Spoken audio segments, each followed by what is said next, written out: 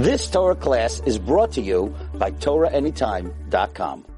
Not the big conglomerates, but the regular news has story after story of how the mayor, why did the mayor, tweet that? Why did the mayor tweet that? What was wrong with him? That, it's under investigation. There was all this commentary against the mayor of Jersey City for saying what he had been updated with immediately, right after it happened. He was already updated. Yeah, this is a full-on terrorist attack, but not just any terrorist attack. It's an anti-Semitic terrorist attack. But that all got brushed under the carpet, even with the loss of the even trying to besmirch the reputation of the mayor of the city itself, who obviously was the most abreast to the situation. So, what is going on over there, and the fact that I'm flying in tonight is and I'm flying into a city whose main synagogue was ransacked the next day. The major synagogue called Nesach in Los Angeles was torn asunder. Torah scrolls on the floor torn to pieces. The whole thing was torn to pieces. And that's Los Angeles the next day, in and out of the news. I bet you, raise your hand if you didn't even hear about that. Raise your hand if you didn't even hear about that. Yeah. One of the main synagogues in Los Angeles the very next day, not newsworthy. Now, of course, Beverly Hills. It's in Beverly Hills. Beverly Hills, local LA news carried it. They carried it. And I think I must have seen it on Drudge. Drudge picks up all these stories. Thank God Matt Drudge is Jewish, so he's at least... it was about, the New Jersey thing was about Jews in Drudge the whole time.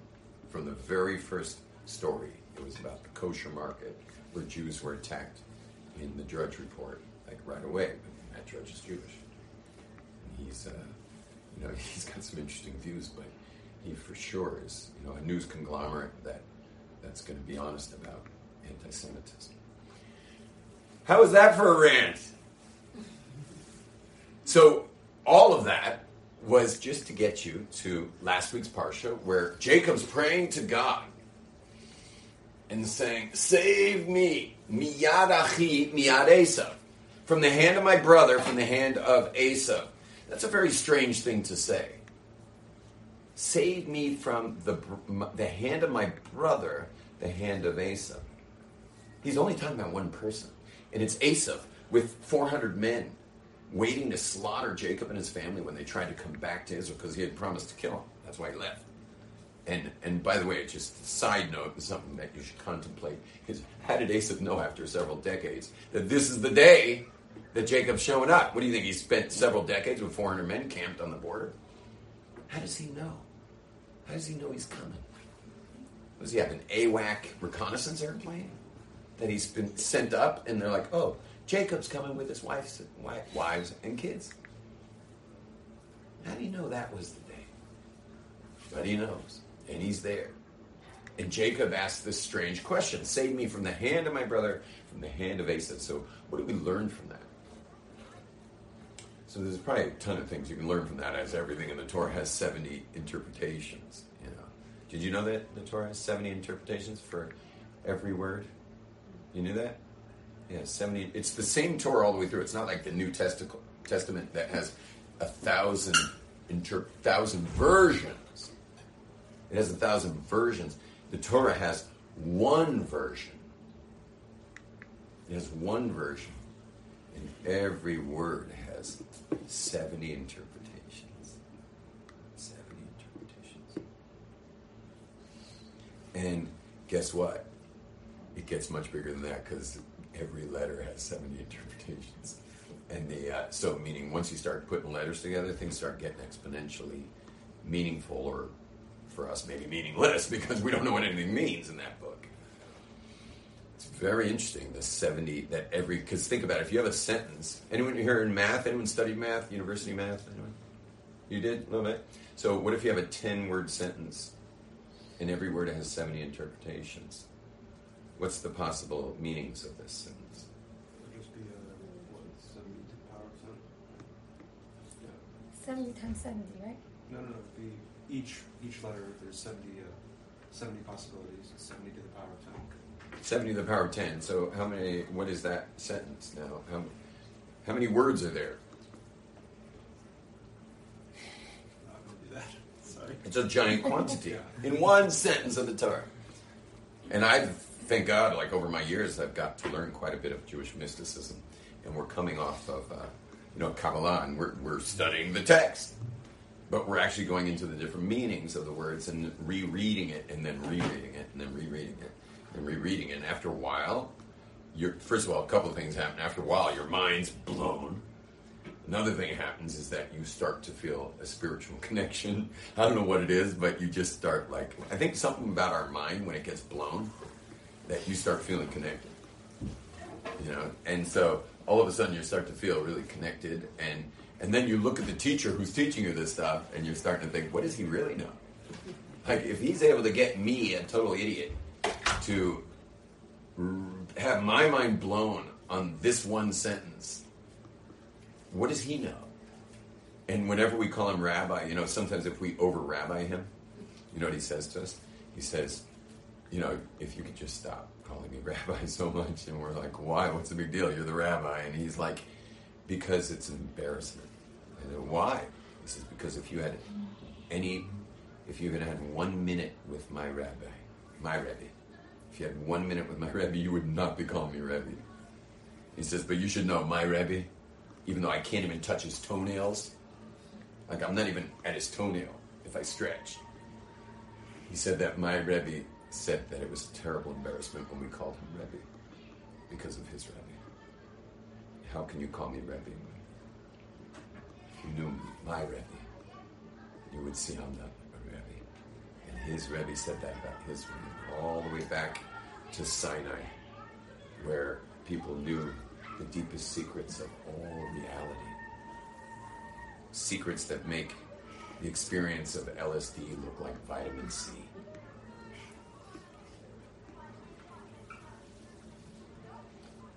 And it's kind of interesting for us, because I meet a lot of people who are not sure Torah is even anything more than just another narrative next to all the other ancient narratives, like Christianity, Islam, those are all narratives, Hinduism. Like, I meet a lot of people who just think it's just another narrative. And it's so sad for me because they don't have access to these experiences. Because you have to know so much Torah even to get to sit with a Kabbalist who's the real deal, and then suddenly realize, oh my gosh, there's no way they know this much. But sometimes there's cool things, like, for example, you can go to the Amazon and get to some, you can go to the Amazon jungle and, get to some tribe somewhere and join their all-night ceremony and listen to the songs they sing. And notice that every single syllable of the song is either a yud, or a hey, or a vav, or an aleph. Meaning all they're doing is names of God the whole entire night. And they've been doing this for thousands of years, uninterrupted in the jungles. And I got to meet those people because I'm a spokesman at United Nations, gatherings of tribes, where they will only invite Jews. They will not invite religious people. Only Jews and tribes, because they consider us the highest of all tribes because of our prophecy. Because those people have other substances in the jungles. We have prophecy. Prophecy is way beyond any brew you could drink in the Amazon in the middle of the night with some medicine chief. They know we're dealing with prophecy. And they just the latest class I gave in Manhattan, with the whole front row of this giant theater was just body painted people in loincloths. Their translators were not translating Spanish or Portuguese. Their translators were translating dialects that no one's ever heard before to translate to the audience. And they gave me first spot. I was the first teacher. I was introduced by Deepak Chopra. And it was just amazing. And you should have seen these. Many of these Indians had never left the jungle before this. This is all in honor of the rainforest, obviously. We're trying to protect the rainforest by bringing awareness. And so you should have seen their faces, because their speeches were supposed to be translated, but their translators said, why don't I just translate for them? While other people are speaking. So their translators translated for them all the English speeches. And you should have seen their face. They were loving every minute of me discussing Jewish mysticism in our own rainforest, which is the people themselves. See, they're worried about trees. And obviously civilizations in those jungles, but each Jew is a tree on fire today. Every Jew is a tree on fire, and the saddest thing is he doesn't realize he's supposed to jump into some water and just save himself. Like, no one knows it. In fact, they think they're progressive. They think they're progressive. And you know what? I meet these guys because they often want to marry Gentiles. What is it about the guys who want to marry Gentiles? Like, the girls are like, I don't mind marrying a Jew, but there's just not a lot of them around. And I'm like, yeah, I wonder why. It's because the guys don't want to marry Jews. You know why? Because they have Jewish mothers. That's all you need to see. Once you've taken it from a Jewish mother enough years, you'll go for your Filipino massage therapist, please. You know, like, she's at least happy I came home. You know, like, rather than getting slammed over the head for being 10 minutes late for the next 2 hours. You know, and they've watched their fathers get thrashed. They've watched their siblings get thrashed.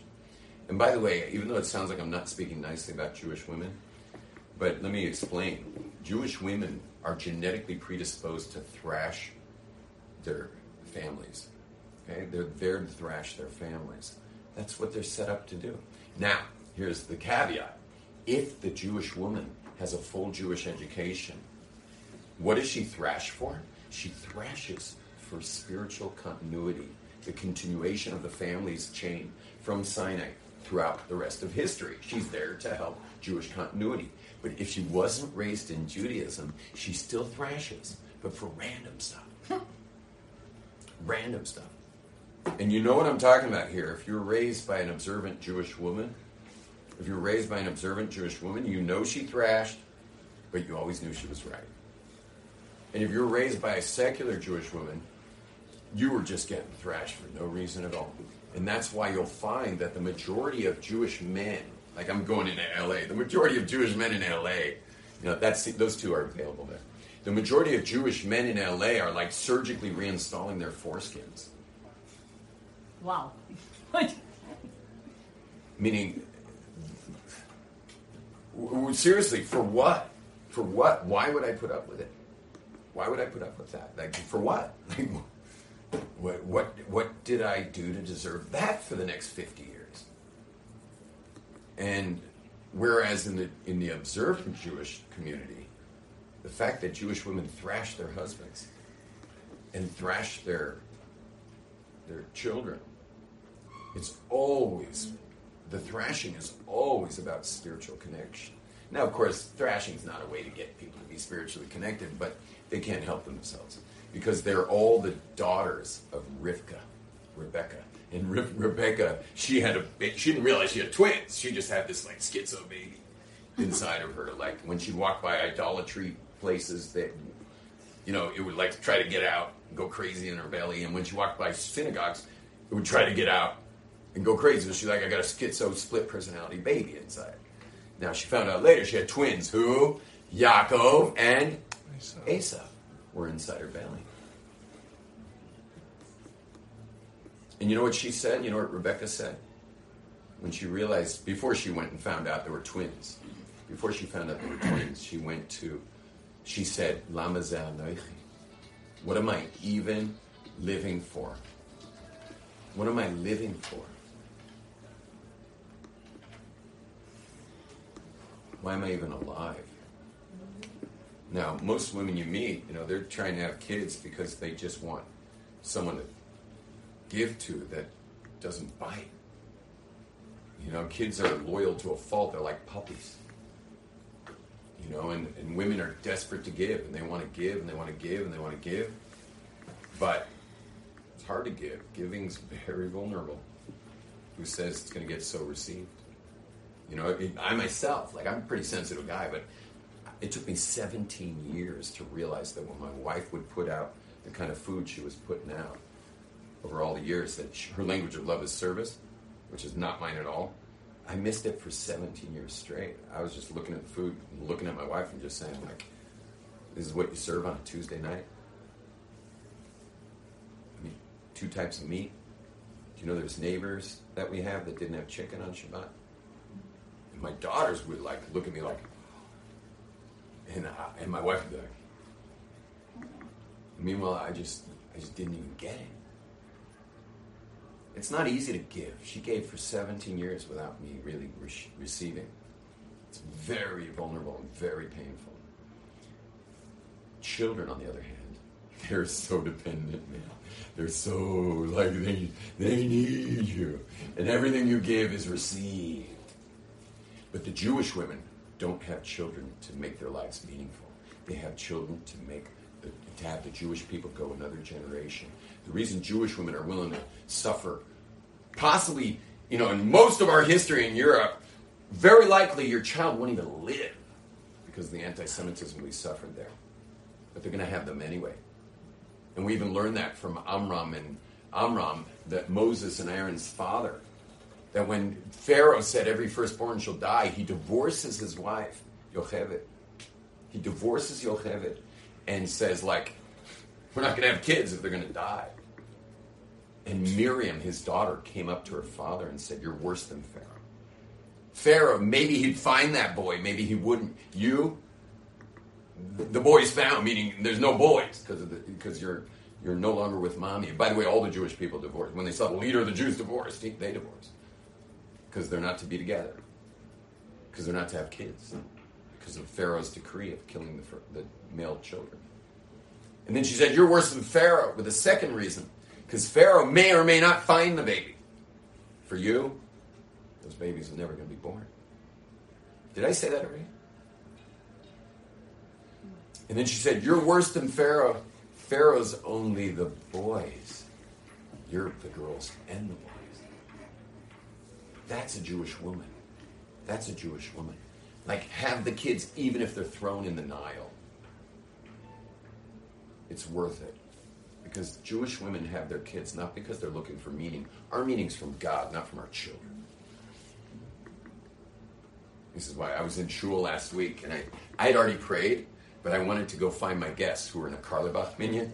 So, like, Karlebach minyans just kind of go on and on and on. So I was done praying and, like, came across town, got to the Karlebach minyan, and they were only in, like, Lachadodi. They were, like, they're all dancing around. So when they finally got to the evening service,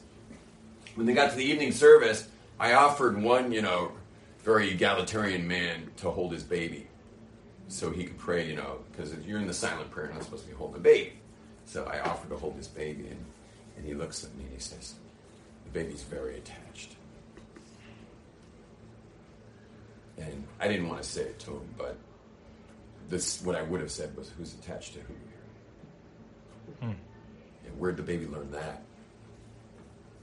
If you notice, most babies in homes of, like, serious observant homes, you can play musical babies. Like, the baby, like, during the Shabbos meal, the baby's like, okay, it's by that guest, and now it's by that guest, and now it's by that guest, and now it's by that guest, and now it's by that. Like, it's like musical babies the whole night. The baby's just going everywhere. Not every baby. Some babies are different. Of all my kids, I had a couple babies that only wanted us. But as a whole, like, as long as they're being held, they were good. They're just happy to be held. By the way, I took the baby anyway. It hung out with me for a while. It actually hung out with me for a while. And then, but then eventually, I don't think it quite realized. And then it finally looked up at me and went like, ah! And went back to its father. You guys are done? 4 o'clock? Yeah, tunnel tours. Oh, right, tunnel tours. Whoa, who's going on the tunnel tours? Anyone going on the tunnel tours? Shalom. Get it up. Have fun on the tunnel tours.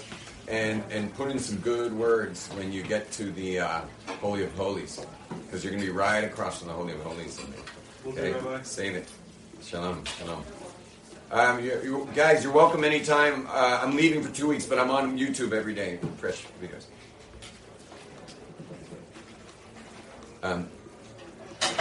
Thank you. So check it out. Jacob says, save me from my brother. Miyad Achi, Miyad Esav. I want to just finish that and then we can call it a day. But why is he distinguishing these two? Like, who is his brother and who is Esav? They're not the same guy. Who is the brother and who is Esav? Save me from the hand of my brother, the hand of Esau. And so the answer is that Esau shows up in two forms. He hates us. He wants to destroy us. He is the polar opposite of, like, you got a chosen nation for holy. Well, you got a chosen nation for not holy. And they're always going to be, like polar opposites. And what is Esau's problem? What is Esau's problem? So Esau's problem is that for his existence, he needs to. We did a clearing out for the So Esau's. So who is Esau? Who is the brother, and who is Esau? So the answer is the brother is when Esau's nice to us. When Esau's being nice, that's the brother. Who is Miyad Esau? When Esau's mean to us. Esau himself's mean, and he's a murderous guy. Like, we know about Esau. Esau's like a bloodthirsty guy. He would go out and murder people every day. He murdered people. Like, he was a murderer. He's a vicious murderer, amongst other things, which I'll leave out. And so Esau has brother, and he also has just pure murder. He also has a head, and he has a body. The brother is Esau's head. The brother, because who's his father? Who's Esau's father? It's Isaac and Rebekah. Like, this guy's got holy roots, man. He's the child of the forefathers and the foremothers. He's a child of Yitzchak and Rebekah. How bad could he be? The answer is really bad. But he's got a kind of a head that can be nice. And in fact, the end of his life, he was decapitated at the cave of the patriarchs in Hebron. He was decapitated. I'm not going to go into the story of how he was decapitated. It's a weird story. But in the end, his head's chopped off, and it rolls into the cave. His body's left out. His body's not buried there. But to give you a little more detail, he was there to prevent this gigantic entourage of a burial of Jacob, who was brought up from Egypt in this huge entourage. And when they got to the cave, Esau knew that whoever's buried in that cave, that is the key to Israel. Whoever's buried in that cave gets the key to the land. Hebron is the keyhole of the land of Israel. And Esau knew that this is my last chance to get back the land. And so he tried to prevent the burial. In fact, King David had to rule in Hebron for 7 years before he could be the king of Israel. He couldn't be the king in Jerusalem until he first spent 7 years getting the key. 7 years. 7 always completion. He had to have a complete key over Hebron before he could rule in Jerusalem. But interestingly, Esau's head rolls into the cave. That's the brother, Esau. That's the child of Isaac and Rebekah. But the body, that's out.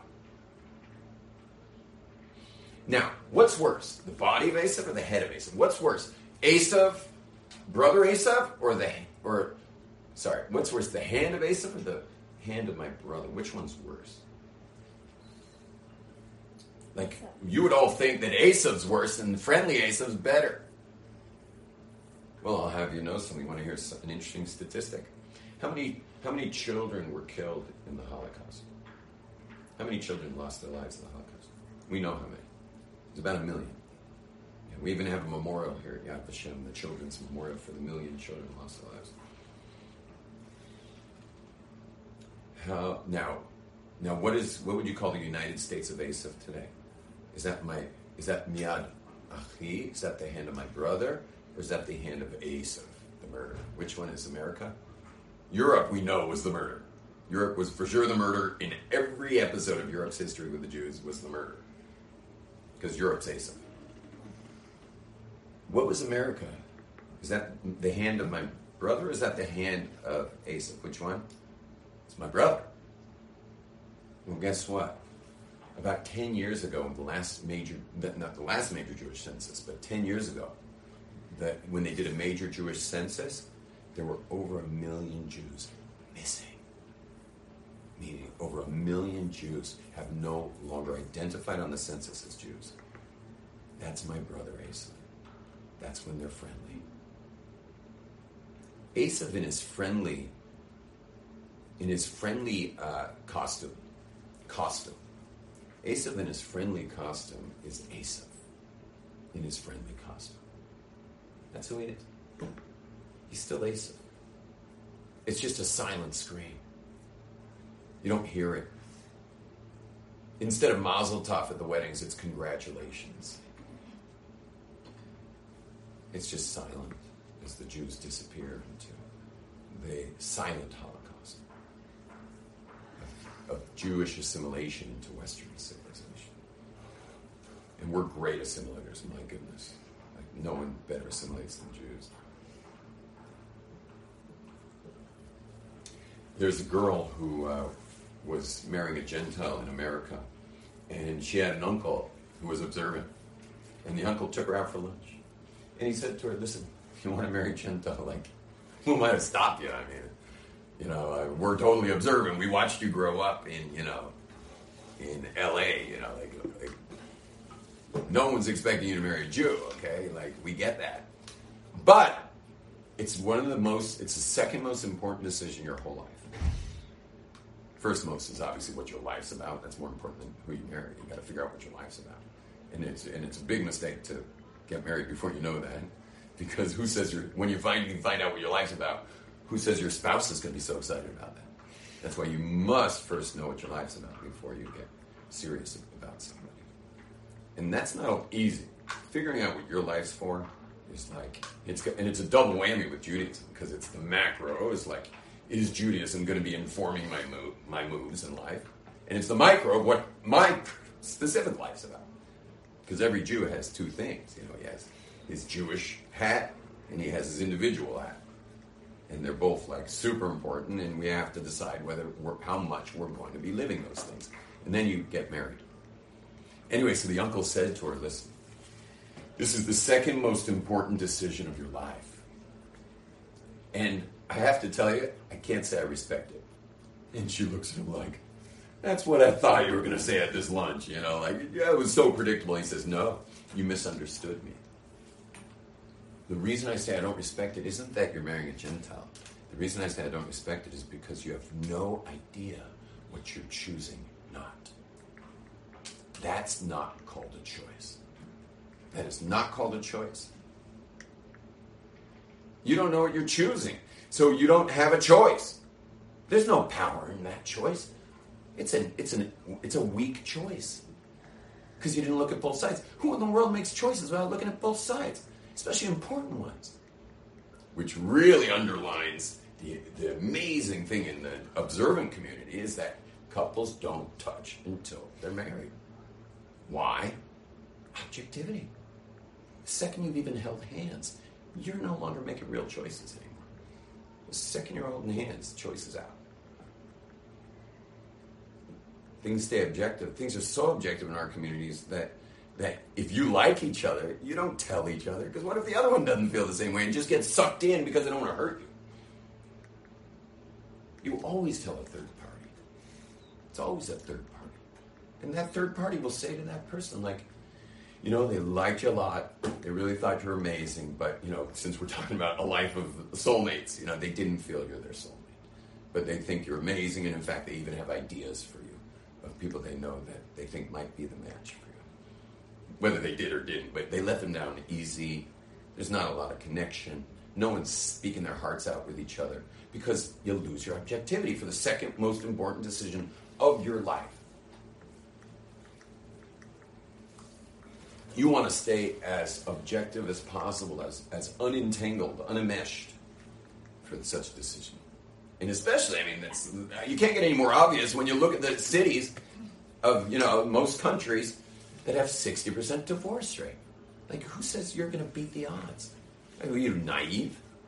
And every single one of those 60 out of 100 that divorced, every single one of those 60 out of 100, you think they were under their chuppah saying, maybe I'll get divorced? No way. Everyone was like, forever. Everyone was saying forever. But forever didn't work out. And it's scary, because divorce means you'll never, ever be the same again. divorce is like, there's only one stage of hell in this world worse than a bad marriage. Divorce. Once in a while you hear of a clean one, but how many of us have met major truck wrecks who just never, ever lived it down? They never got out of it. Marriages, and that's, by the way, one of the beauties of marriage, is leaving will turn your life to hell. Leaving, why is that amazing? Because if the alternative is hell, so then you can totally let yourself go into the intimacy of the marriage. You understand? Like, if you know that getting out is that scary, that it could mess the rest of your life up and bankrupt you with the lawyers counting the money later. If you know the rest of your life could be hell, well, now you're safe to give your heart. Now you're safe to play true intimacy in your marriage. Marriage has to come with hell to pay. All good and powerful relationships, even in business, come with hell to pay. They're contractual. Things that are real come with contracts, and they come with hell to pay, and there you get great benefits. There are great benefits available, but you've got to have hell to pay to get there. And this is why anyone who's willing to be a boyfriend or girlfriend, you should just slap them. You just slap them. Oh, that's nice. You want to be that close to me? Without any consequences. Gee, that's noble. Like, think about it. Anyone who wants to be your boyfriend or girlfriend should either get a cold shower or be slapped. Oh, you want my whole heart? With no consequences. Oh, really? Well, that's easy. No, thank you. And people never think about this stuff. People just don't think about it. They get all entangled and it's over. So anyway, they're out to lunch, and the guy goes on and on about everything I'm saying. And she's just listening and listening and listening and listening. And she finally stops, and she says, "What do you want me to do? What am I supposed to do?" And he says, "I'm buying you a ticket to Israel. Go ahead and marry, Christopher Cross. Marry him. But choose it. Go to Israel, study in Aish Torah for 3 weeks, and then go back to LA and get married. But at least make a choice." And she says, "Fine. Fine. I get the blessing, and I get your respect. I see why you don't respect it. I'm flying." And he bought her a ticket. And she came here. She started studying. She studied 1 week. She studied 2 weeks. 3rd week, she went to a program called EOT, which was an old program that was run by Rebbetzin Weinberg, the Rabbi Noach Weinberg Zatzal's wife.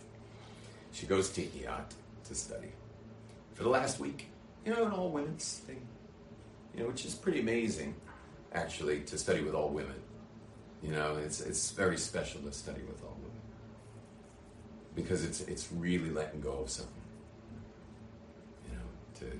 In our generation, with like the way feminism is today, like ain't nobody got time for female teachers when I could hear from Rabbi Yom Tov or Rabbi God Friedman,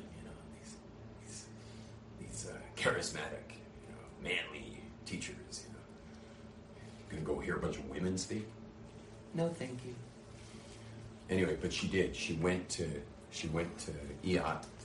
And at the end of the week of EOT, she just went like, "I'm not marrying this guy. I'm not going to marry him."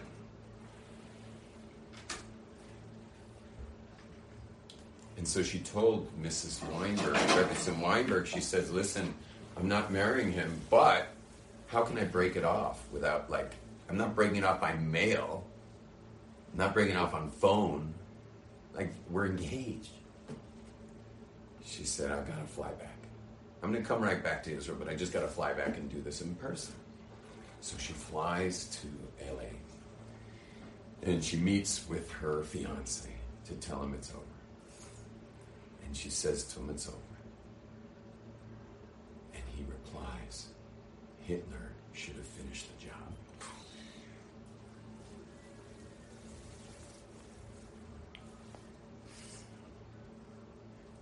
She almost had a heart attack on the site.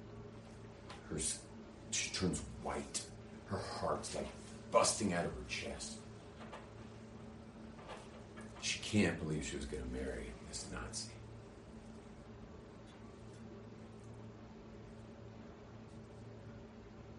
She spends a few days with her parents, flies right back to Israel, goes straight to Eilat. And she tells Rebbetzin Weinberg what he said. And Rebbetzin Weinberg replies, in Europe, they killed our bodies. In America, they marry us.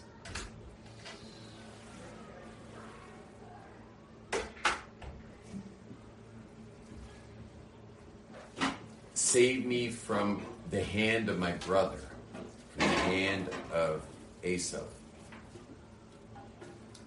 So we're going into Hanukkah, and we're going to light the lights in the darkest of times. And we should know that the light of Europe, which is where the Enlightenment happened, and the Industrial Revolution, and like all the progressiveness, all comes from there. I mean, believe me, go east of us right now, not so progressive. Once you cross the Jordan River, things are getting less progressive as you go. All progress happens over there. But you should know that their light is darkness. It's kind of like the sun. It's a good analogy of darkness. Like, do you guys see the sun as light or darkness? Answer? Light, right? Oh yeah? Where are all the stars? Where all the stars go? There's billions of stars visible right now if there wasn't a sun. And obviously you have to be in the right, no smog. And Jerusalem's pretty good, but it's got a lot of ambient light from all the city. You just go down in the Negev 45 minutes and you'll see what I'm talking about. Those are up there right now. You can't see them because of the light. The light blinds out the stars.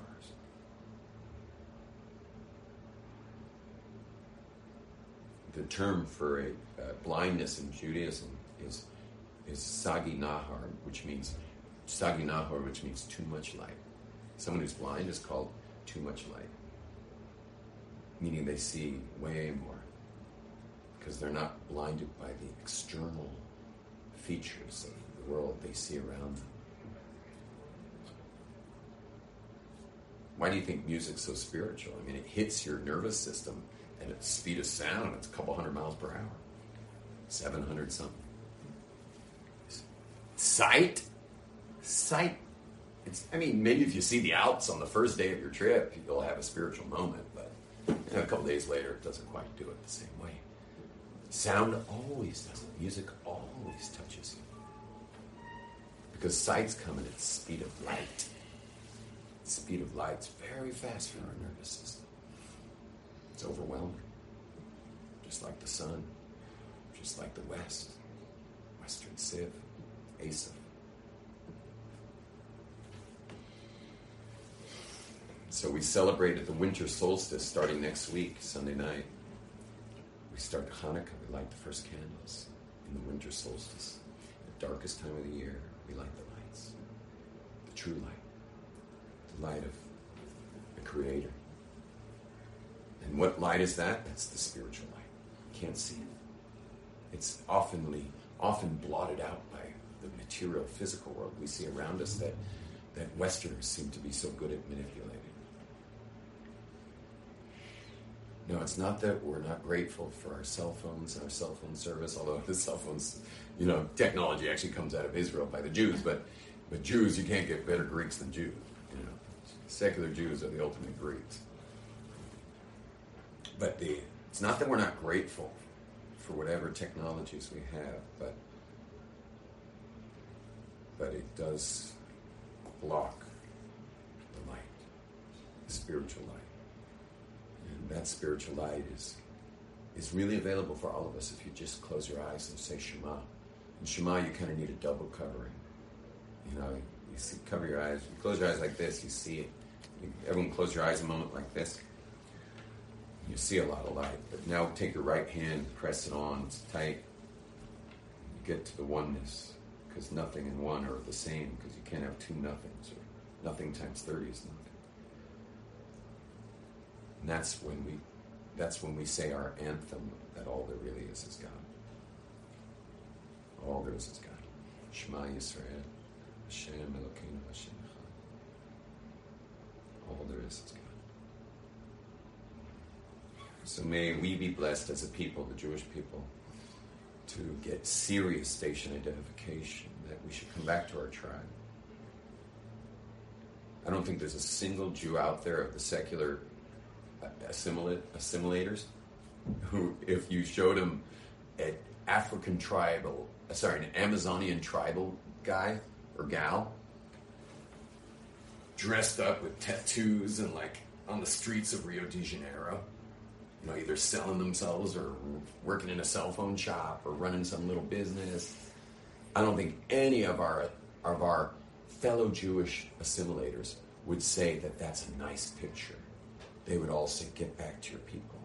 Like, don't sell out something so precious as your tribe. They'd probably even give money once an assimilated Jew is wealthy. They'd probably more likely give to the National Geographic protection of tribes in Africa to maintain their populations from spilling out into Rio and into the Brazilian cities over there and all the other cities. The assimilated Jew would more likely give tzedakah, charity, to those National Geographic initiatives than they would to their local synagogue.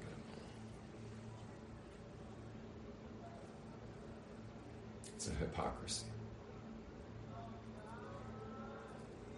Let's help all of us, every one of us, take on right now to help our people realign themselves with this incredible destiny. And that incredible destiny, just right out this window. I don't know if you can focus that other camera in. Right out this window is this, it's the Temple Mount. Like, can God make history any more obvious where things are pointing? And we take it for granted because we came on our teen tour to Israel, or birthright, or whatever. We take it for granted. 100 years ago, not in the wildest dreams would anyone ever have thought that God was going to pull this off. I mean, God was stuck. What's he supposed to do? The prophecies say we're going to be back here and building a third temple and having this giant, massive, global, revolution. Back to God. That's what the prophet says. So God's like, what am I going to do? I got Fiddler on the Roof shtetl Jews. They're hardly going to get this done. Well, I got an idea. What if I create the Industrial Revolution? We'll get these industrialists, and we'll have Jews assimilate into the Enlightenment movement, and Jews, they're like oil. They always rise to the top, like Hanukkah oil rises to the top of the water. They're going to rise up to the top of the industries, and then we'll give them. And then I'm going to infect them with a Zionist bug. Like, they don't keep Shabbat, they don't keep kosher, they don't keep nothing. But I'll infect them with a Zionist bug, and then we'll have their Zionist fervor bring them to the land of Israel, right under the nose of the British, and they'll create a country. And then after, we'll be hit by Amalek, because we always got to get hit by Esau's grandson Amalek whenever redemption is coming.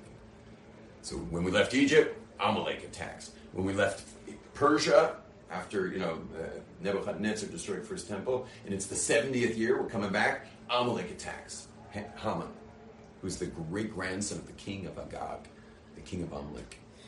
Well, then we build second temple, and we go into a 2,000-year exile, only in 1948 to declare the state of Israel. Amalek attacks, right before. And the Germans today, the Nazis, are proven to be directly from the descendants of Amalek. It's been proven, like, beyond a shadow of a doubt. Just Google it. Google it, you'll see it's there. You cannot argue it.